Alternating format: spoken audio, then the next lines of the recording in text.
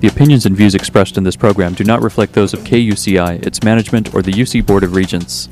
To find out more about this talk show or other talk shows broadcasting on KUCI, log on to our website at kuci.org or check out the latest program guide.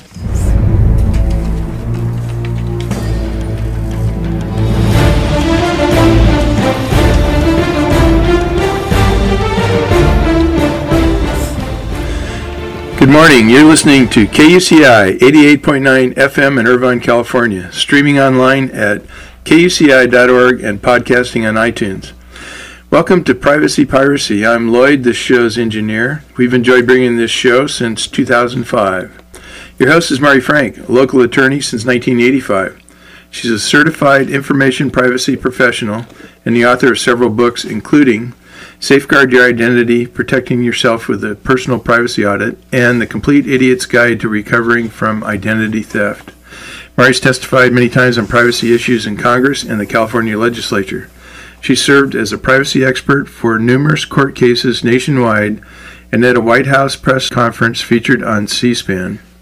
You may have seen her on Dateline, 48 Hours, CNN, NBC, The O'Reilly Factor, and many more shows, including her own 90-minute PBS television special, Protecting Yourself in the Information Age. To learn more about this radio show and our great guests, please visit kuci.org/privacypiracy. Mari, what's our show about this morning? Well, Lloyd, today our show is about cyber traps, and we're going to be talking about that in terms of cyber traps for educators, but it really relates to all of us, what these cyber traps really are. And we are welcoming back a guest that we had on when he only had 6 books. Now he has 8 books. We had him on, I think it was in around 2008, and he's back with us with his new book to talk about this. Let me tell you a little bit about our wonderful guest, Frederick Lane, who's a nationally recognized expert on privacy and the impact of emerging technologies on society. He's an author, attorney, educational consultant, expert witness, and lecturer who has spoken to colleges, universities, school districts all around the country on a variety of issues, including student safety, electronic misbehavior, and digital privacy. And as you know, sitting here on the campus of the University of California in Irvine, these issues with professors and students, these are really relevant issues. Fred has written 8 books now, including most recently Cyber Traps for Educators, Cyber Traps for the Young, and American Privacy, the 400-year history of our most contested right, which is what we talked about a few years ago. And during the course of his writing career, he's appeared as a guest on a variety of national media programs, including Comedy Central's The Daily Show with Jon Stewart, which must have been fun, ABC Nightline, and Good Morning America Weekend, CBS, 60 Minutes, Sunday Morning with Charles Osgood, NBC Today Show, and Weekend Today, as well as numerous other shows and national radio shows and our radio show. So we're just thrilled that he is back with us. You can find out more about him at kuci.org/privacypiracy, where we have his bio, and we link to his website, fredricklane.com. We have a URL for him, and we also have a picture of his book and himself. So we're just thrilled to have Fred back. Thanks so much for joining us this morning, Fred. Mari, it's a real pleasure. Thank you so much for having me. Yeah, lots of things, lots of changes since we talked to you. So, yeah, so I've been reading this book. I think it's great. I think it really relates to more than just, educators. I think everybody really, of course, many of us are educators.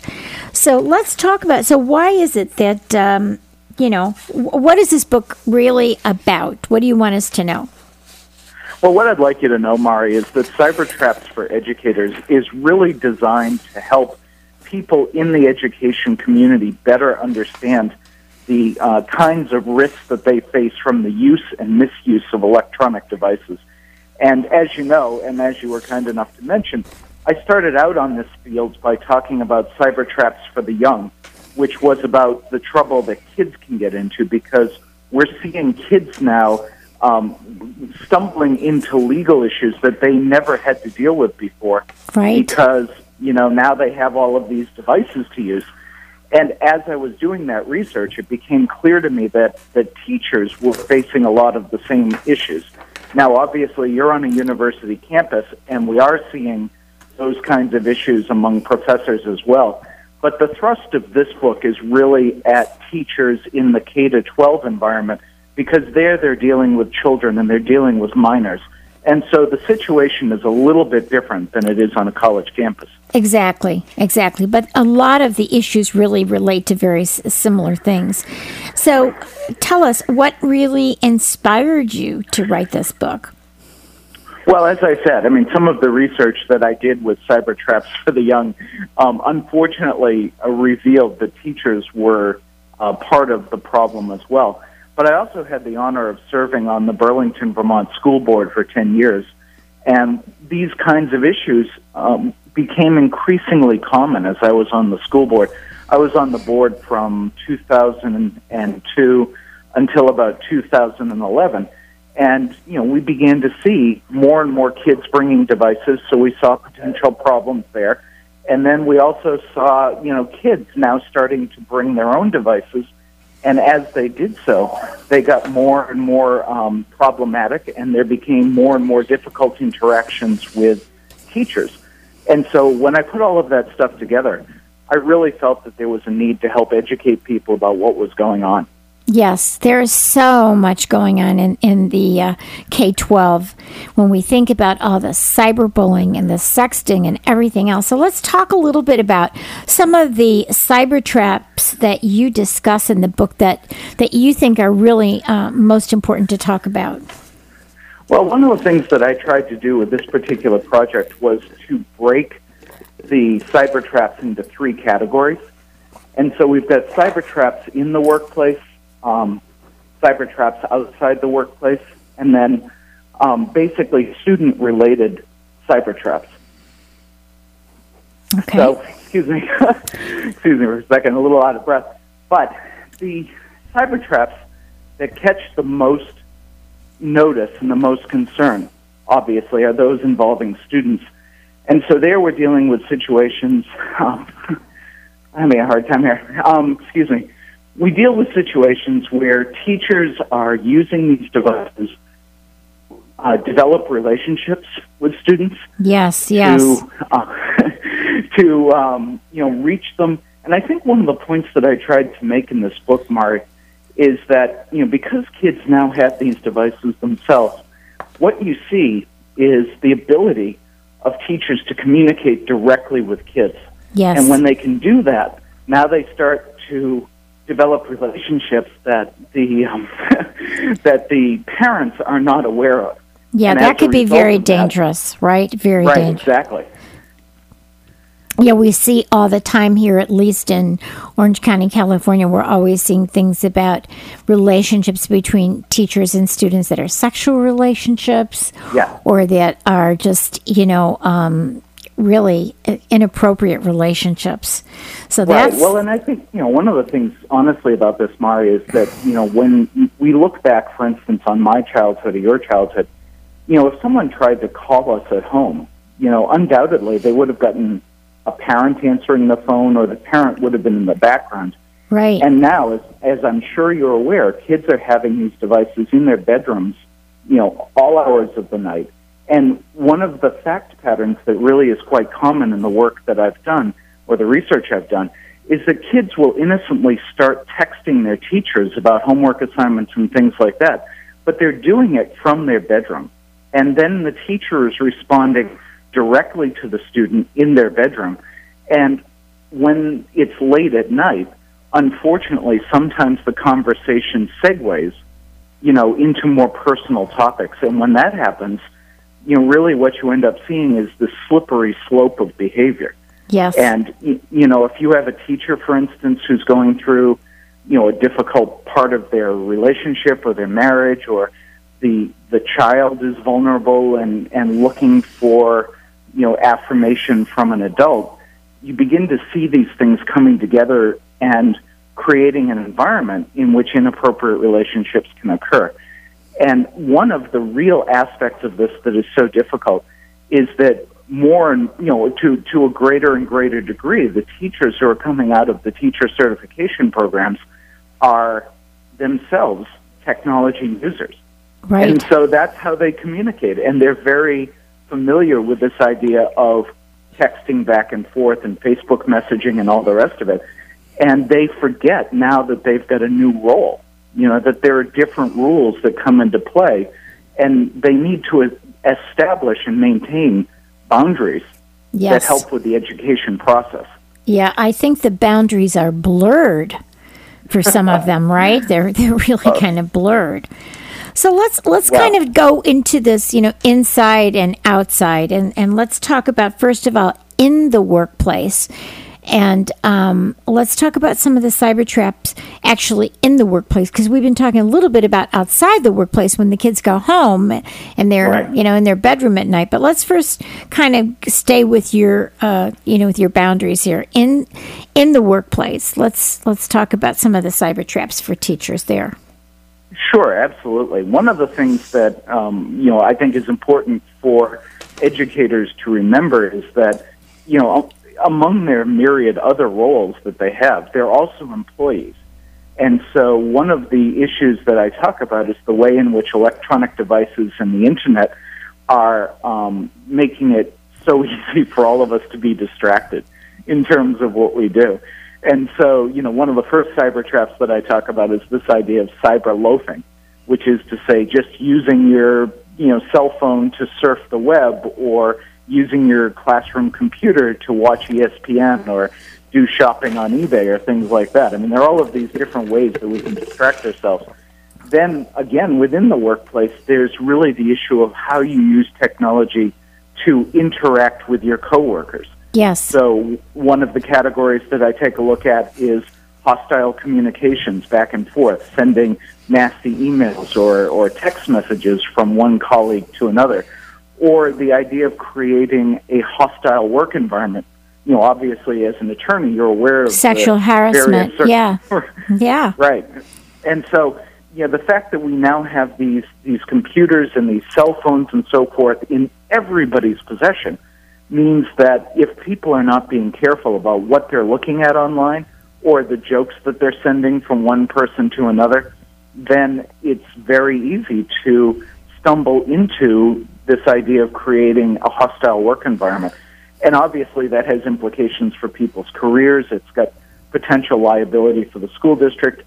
And then, obviously if they're doing something like looking at pornography or even worse, child pornography within the workplace, there's not only the inappropriateness of it, but there's also exposure of children to those materials. Exactly. So how about you have another chapter called The Hidden Cyber Trap Mishandling of Student Sex.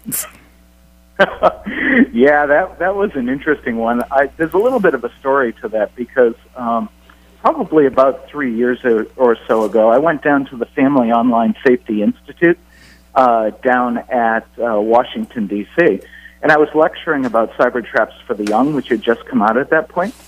And after I gave my presentation at FOSI, I was standing out in the hall, selling books and so forth, and this gentleman came up and introduced himself. His name is Ting-Yi Wei, O-E-I, and he was a vice principal at high school down in Loudoun County, Virginia. And he told me the story of an experience that he had where he was investigating a rumor of sexting within his high school. And during the course of the investigation, he came across a young man who had received basically a nude photo from someone. It was the torso of a female with her arms across her breast. So nothing was really visible. Right. But obviously she didn't have a shirt on or underclothes. And the investigation basically stalled. They couldn't figure out who the girl was, until much, much later. But the reason that Mr. Wei ran into difficulties was that he wasn't sure what to do with the image, and his principal told him to save a copy on his computer. Oh, dear. So he had the young man who had the photo in his possession transfer it to his computer. And through a set of circumstances that I talk about in the book, he wound up facing charges from the prosecutor in the county of possessing child pornography. Yeah. And it was an amazing situation. I mean, my jaw was dropping as I listened to this man tell his story. And then I went through and did the research and, verified everything that he was saying. And the upshot of the story, and it's, I guess, no real spoiler to let your audience hear, is that he ended up fighting these charges for 2.5 years. Cost a fortune. Yeah. Eventually, the prosecutor dropped the charges, and the school board reimbursed him $168,000 for his legal fees. Oh, my goodness. And, yeah, I know. And he was able to go back to work. But as he pointed out himself, and it's very painful to see him talk about this, when you search his name now on the Internet, it's still associated with child pornography. Right. Because so anything on the Internet's not going to go away. It's going to be replicated even if you take it down, right? Yes, and it's extraordinarily hard to take things down, as I'm sure you know. Yeah. And so, Maria, I think the thing is, from his perspective, what he's hoping is that his story can serve as a cautionary tale for other teachers, to make sure that they have the proper training on how to do these kinds of investigations, and then to make sure that they follow the school's procedures very carefully so that there's no chance that they can get charged with, possessing child pornography. Yeah, and I think it's hard for school boards. Years ago I sat on a school board myself, so I know what that. Of course, we didn't have these issues then, but it seems that the policies are going to have to be updated constantly because of the technology is being updated constantly. And so you're going to have to have really clear guidelines for educators. Mm-hmm. And that's one of the points that I make in this book is that it's not enough to do this every year, to do this once and then not expect to have to do it again. Right. I really do think we need to do this every year. And, honestly, since a lot of the cyber traps I talk about are ones that result from new types of social media. Yeah. It's, my experience is that there are new social media networks coming out basically every month.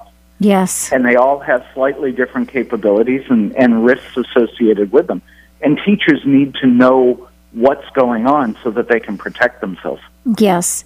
And a lot of the older teachers are not anywhere as near as cyber, savvy as their students are. Right.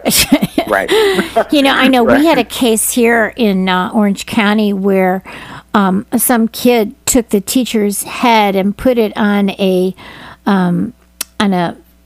body, through. And put them in a compromising position. So teachers are also subject to really being hurt by all of this as well, because if they put up pictures on the web or somebody can get a picture of them somewhere electronically, they can Photoshop it and make them look bad to get, revenge or spite. That's right.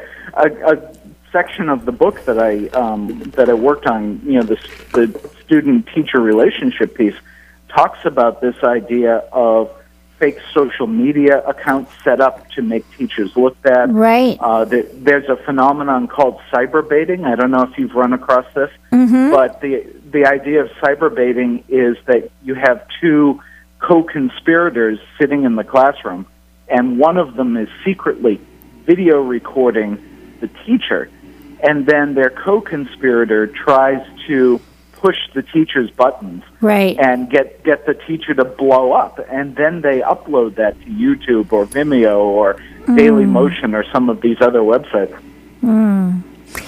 So should there be, rules about having their devices in the classroom? Should there be rules saying that you can't bring your cell phone into the classroom, that you have to put it into your locker if you,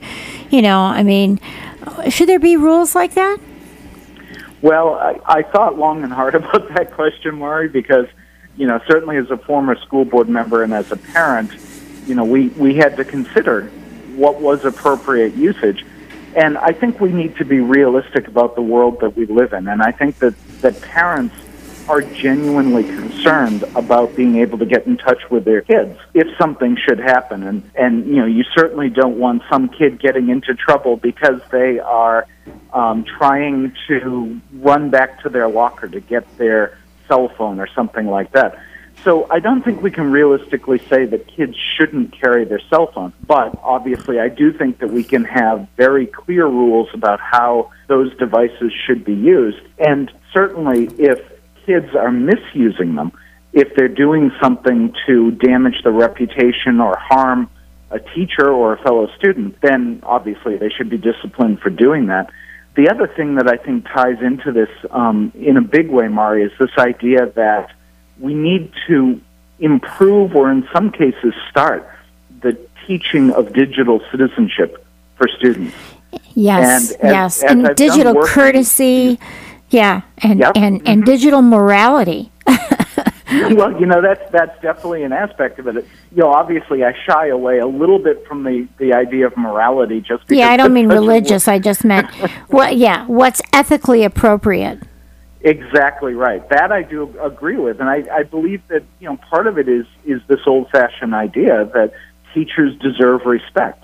That students really should honor their role in the classroom, and that they should be treated accordingly. Now, obviously, teachers need to live up to that as well, but at its core, we could do a better job of teaching standards of behavior. And the other thing I constantly need to be clear about is this idea or the basic principle that ultimately parents are responsible for teaching their kids values, for teaching their kids appropriate use of electronic devices, and more than anything else, not giving kids devices they're not mature enough to use.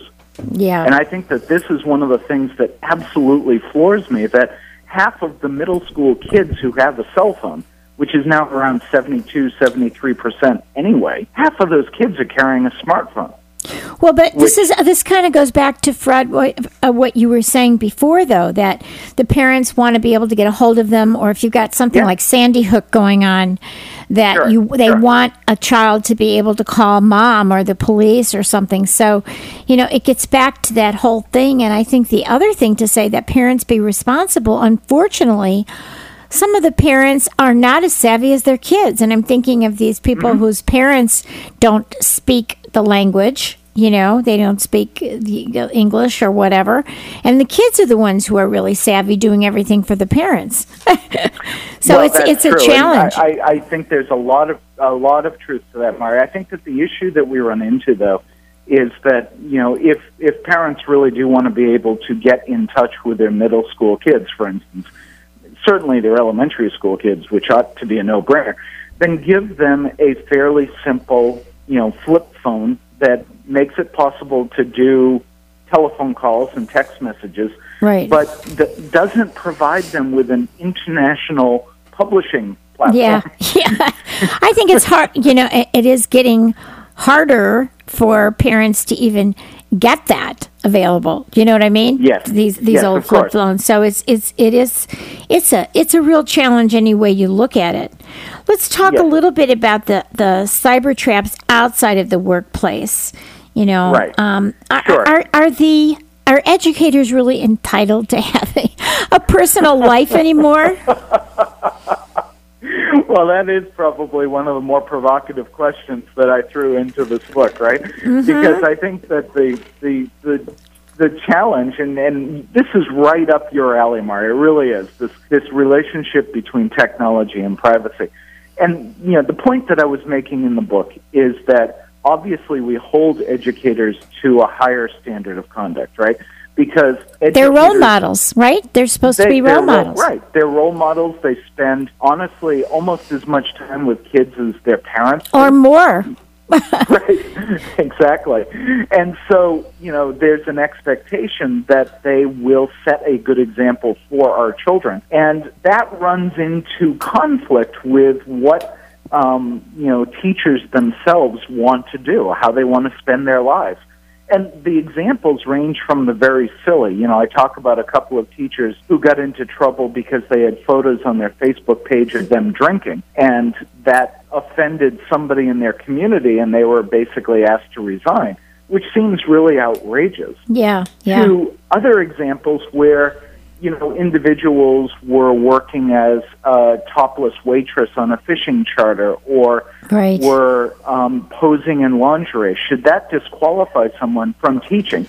And then, of course, at the extreme end of things, what if somebody has a past as an adult film star or they pose for Playboy? Right. Does that make them an unfit teacher? Right. And this, of course, is probably a slightly more relevant question in Southern California than it is in New York State. But, as you can see from the book, the examples really are drawn from across the United States. So, this is a real issue. And the point that I tried to make in this book is that one of the reasons that school boards are so sensitive about this these days is that now kids can get access to these images and photos and videos just as easily, if not more so, than adults can. Right. Or it goes back to that whole issue is, let's say maybe when they were in college, they were, they worked at Hooters, but now they're 30 years old and they're parents. And, is there that right, that gets back to the right to forget? Do you know what I mean? And so is somebody going to be fired for something that they did when they were 26 and now they're 36 and they've changed? Right. Maybe what we need to think about, Mari, it's not just the right to be forgotten, but it's the right to grow up. Yes. Right? Don't we all have that, I mean, I think that's really true.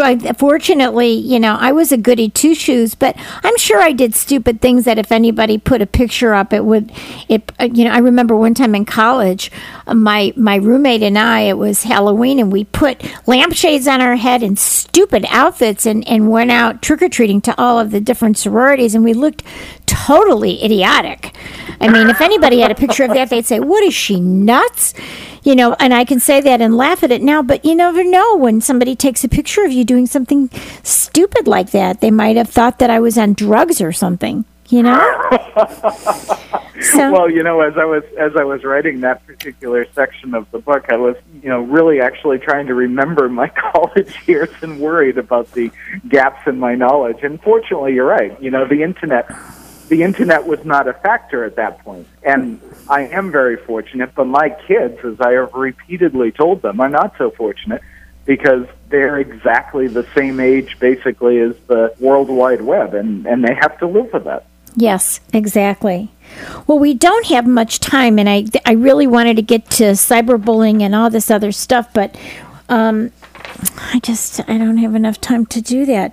But just if you could just tell briefly, maybe two ideas coming from being a school board member, just so before we leave, 2 ideas of what school board members should be doing to minimize the misuse of technology. Great question. Well, very quickly, the top 2 things that I would say, number 1, make sure that teachers have the best up-to-date information possible about what their risks are. Obviously, I strongly recommend this book. I think that you need to get your IT staff regularly issuing updates on new technologies and new social media. That's number 1. Number 2, I think from kindergarten on up, school boards should be making sure that kids understand both their rights and their responsibilities with respect to electronic devices, because these are very, very powerful tools.